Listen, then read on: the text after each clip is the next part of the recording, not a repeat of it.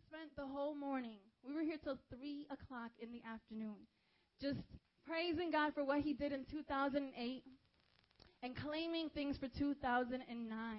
It was amazing. It was beautiful. You know, last week when we had our guest visitor, we were talking about binding things up and claiming things and loosing things in Jesus' name. And we just got to start doing that, man. And it was just amazing, amazing. Do not forget to thank God for what he did in 2008, because we're here, we're saved, we got Jesus, and let's just do it. You know, let's just do it for the Lord. My New Year's resolution, I shared it this morning, is a whole nother level of holiness, a whole nother level of righteousness. Like, that's just it, you know. 2 weeks ago, I talked about the standards of this world, you know, and how we are called out of this world. We're called to be different. We're called to be holy like he is holy. And to me, it's just like Jesus is the only standard.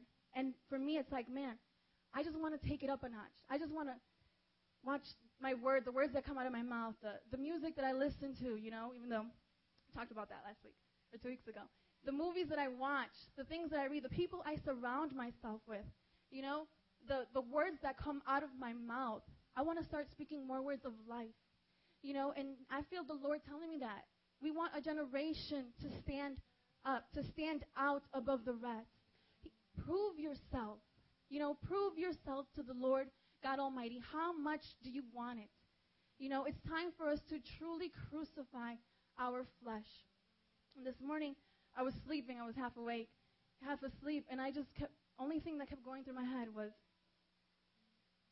clean hands and a pure heart. Clean hands and a pure heart. And I was dreaming, and the only scripture, and that's my prayer for today, for myself and for everyone here who claims to be a brother and a sister. Clean hands and a pure heart. Can you guys say that with me? Clean hands and a pure heart. To be above reproach in every single way, so that no one can say anything about you, so that you can stand out and people can say, wow, that's a Christian. That's a Christian. I was having a wonderful conversation with my pastor, Pastor Adolfo, and it was a scary conversation, you know. It really was, because it made me look at the body of Christ and what we're doing. And Pastor Joe was encouraging us, you know, he said, guard your entertainment. Guard your time, the time that you have. You know, the time we have here on this earth, it's a resource that God has given us. What are we doing with it? He said, guard your prayer life. And you know, we talked about prayer last week.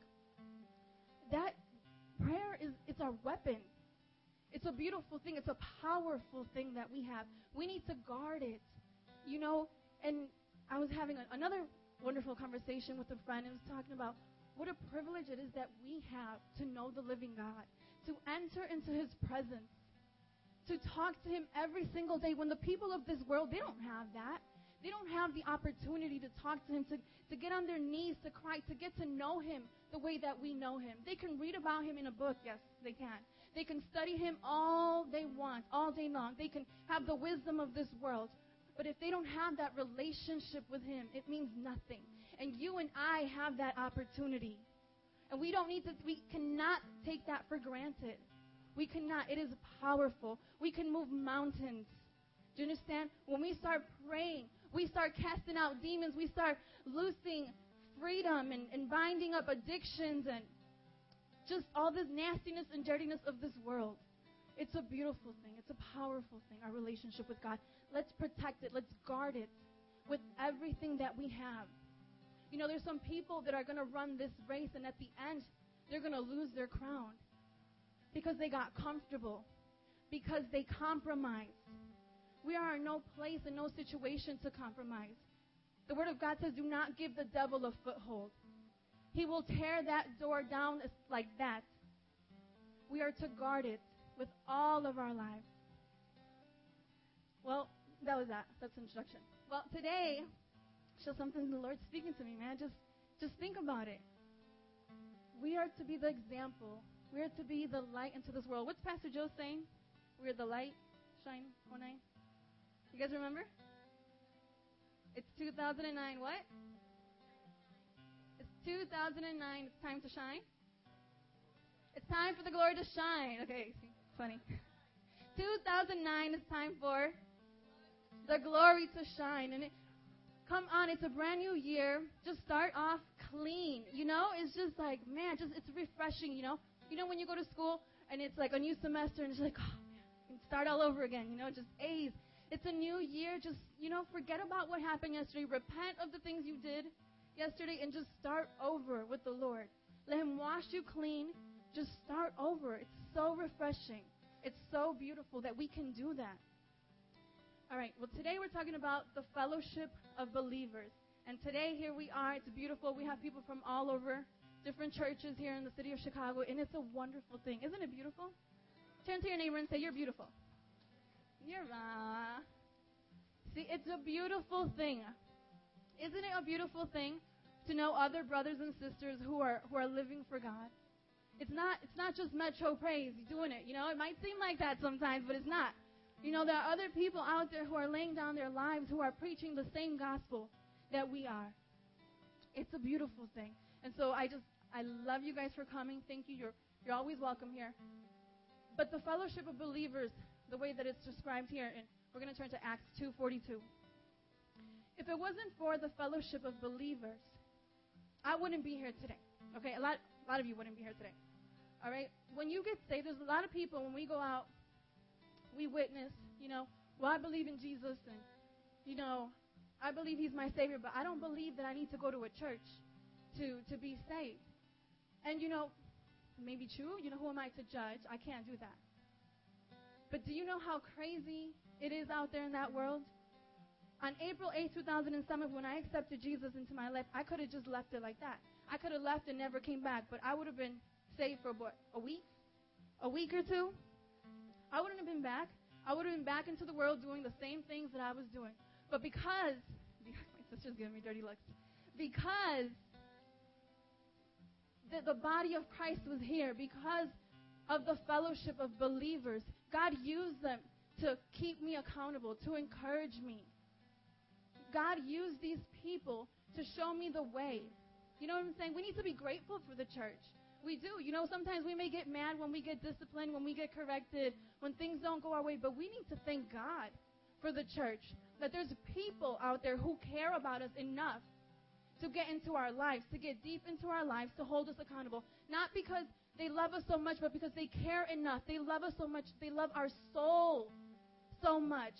It's not our pretty little faces and how much money we tithe and how much we come to serve. They care about our souls. Thank you, Jesus, that someone cares for us. All right? The fellowship of believers. There's power in this fellowship of believers. In worship, when we come together and worship, oh my goodness, I think we touch heaven. You think we touch heaven? When we pray, my goodness, God hears us. The devil hears us. We scare the demons away. The demons start manifesting in services. That's amazing. That is beautiful. We need more of that. That's so funny. I got a story to tell. Should I share it? It's a dream. One time, Pastor Joe was like, man, I just need, if you guys know someone has a demon, just bring them. Just bring them here so we can, shikaboomba. And then I have a dream that night. I found a man with a demon. I was like, I found one. It just starts speaking in tongues and whatever. Oh, it's amazing, though. But there's power when we come together, guys. There is so much power. And if you know them, bring them, because there's really people out there who are possessed and they need freedom. But there is power. There is so much power. The body of Christ does not understand how much power it has. People think we're Christian and we're weak and we have no power and we have no say and we're just these meek little people who just don't have a life. We're just in a box or something. But we're not. When we accept Jesus, we begin to live life and life to the fullest. Amen? All right. So we need to start grasping a hold of that power. We need to start believing it, that when two or more are gathered, God is in the midst. Amen? All right, let's turn to Acts 2:42. The fellowship. of believers.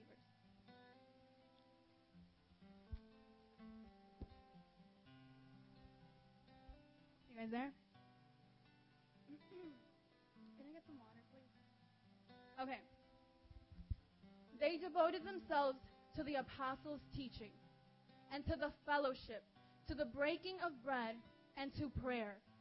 Everyone was filled with awe, and many wonders and miraculous signs were done by the apostles. All the believers were together and had everything in common. Selling their possessions and goods, they gave to anyone as he had need. Every day they continued to meet together in the temple courts. They broke bread in their homes and ate together with glad and sincere hearts. I'm going to read that one more time. They broke bread in their homes and ate together with what?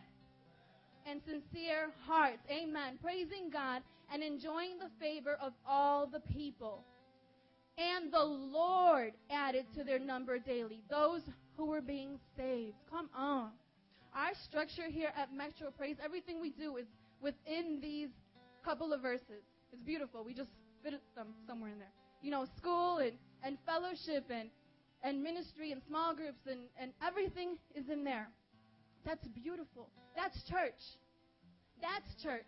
Church isn't coming here on Sundays and sitting in the back, and it's okay if you're sitting in the back today, and sitting in the back and just trying to hide. No, people knew you. People got into your lives. They shared everything together. They met daily. There was no possible way you were going to come in there and just hide in your sin. Just slip in, hear the message, and slip out. No. They devoted themselves to the apostles' teaching and to the fellowship. This is a beautiful thing. But the thing that got me when I read this is with glad and sincere hearts. Glad and sincere hearts. You know what the thing is that we love people. We love to love people. And we welcome people and we, show them the love of Christ. But some people are lacking this thing. Sincere hearts. They come to us, they come to the church with religious attitudes. You guys know some religious people? Okay. With religious attitudes. And they want to teach us a thing or two about Jesus. Mm-hmm. They want to teach us a thing or two about Jesus and tell us how we need to do it. Do you think they have sincere hearts? I don't think they have sincere hearts. I think they're bringing division to the body of Christ. You see, the devil knows how much power there is when we come together. When we come together and worship, he knows and understands. And what he wants to do is break us apart. He wants to bring what we always talk about, bitterness, grudges against each other, slander. He wants to bring arrogant people full of pride to teach us about Jesus, to teach us about the way we need to walk with God. It's so funny because the same people that want to teach us a thing or two are not even living 100% for the Lord. You know what I mean? The minute you get to know them, you can teach them a thing or two about what it means to live a righteous life.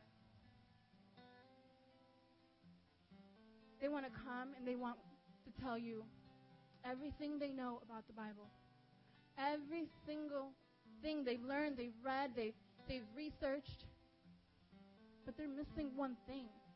See, they can have all the knowledge, but they're missing the heart. They're missing the love. The Bible says you can prophesy and speak in tongues all day long. But if you lack love, you have nothing. You're nothing but a resounding cymbal.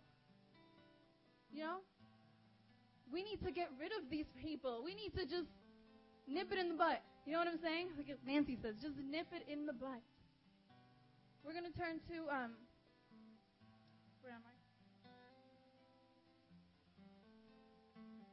Matthew 12:22. It talks about Jesus and Beelzebub. Okay?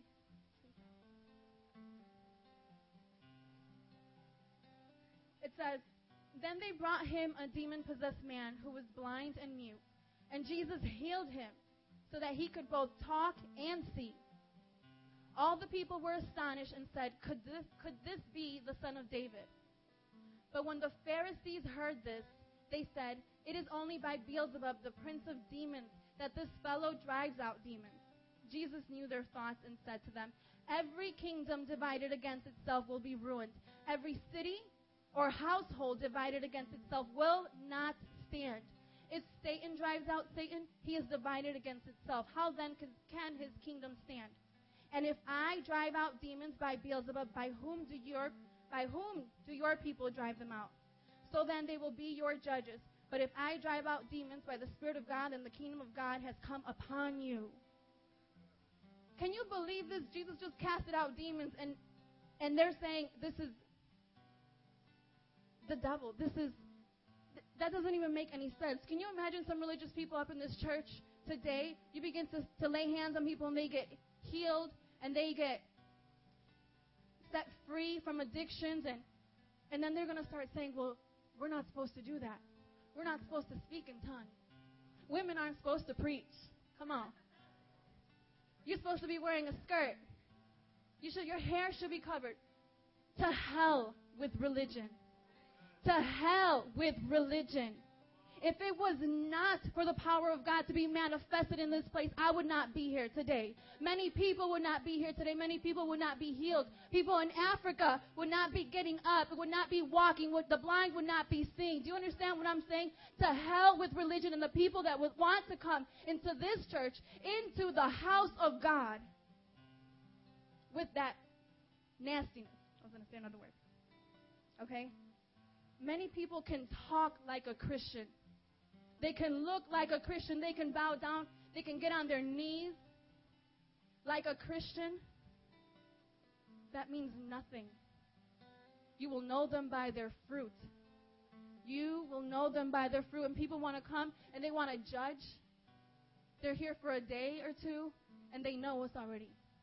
We are bearing fruit. You are bearing fruit. I know you personally. I know you're bearing fruit. When people want to come to you, they want to judge you without knowing you, without seeing the fruit that you have done, that you have reaped for the kingdom of God. To hell with those people. You live your life for God. You keep your eyes focused on God. We are here to please Him and no one else.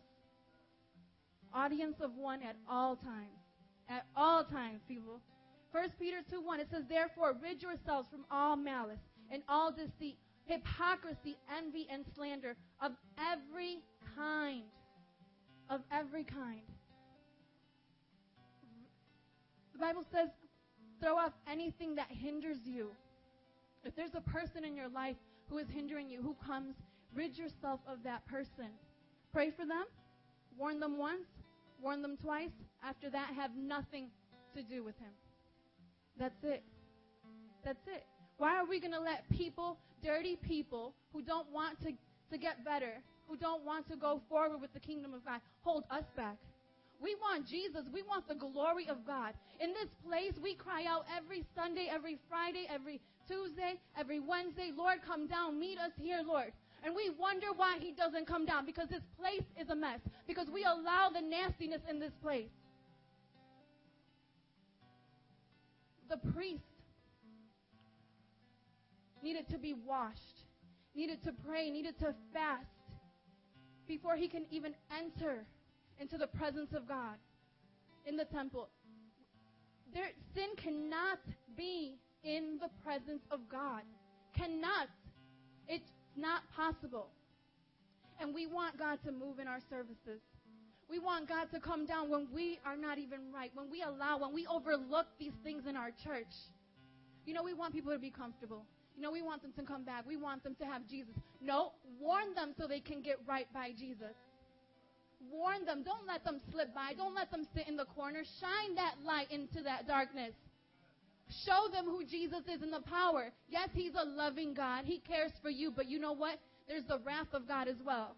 And if you do not get right with Him, you will be facing that wrath. Jesus. Whew. God Almighty. He is worthy of it all. If you're in this place and you claim to be a brother or a sister, you need to rid yourself of all the things of this world.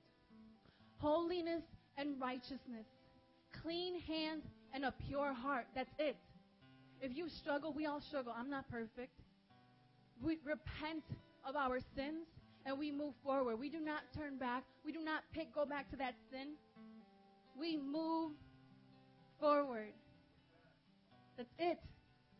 It's Jesus all the way. Tomorrow is never promised. Don't settle for less. We have one life to live, one heart to give. Let's do it unto the Lord. That's it. That's it. Jesus is the only way. Let's love him with all of our heart, all of our soul, all of our mind, and all of our strength. The things of this world will pass away. Let's just do it for Jesus, and he will take care of all.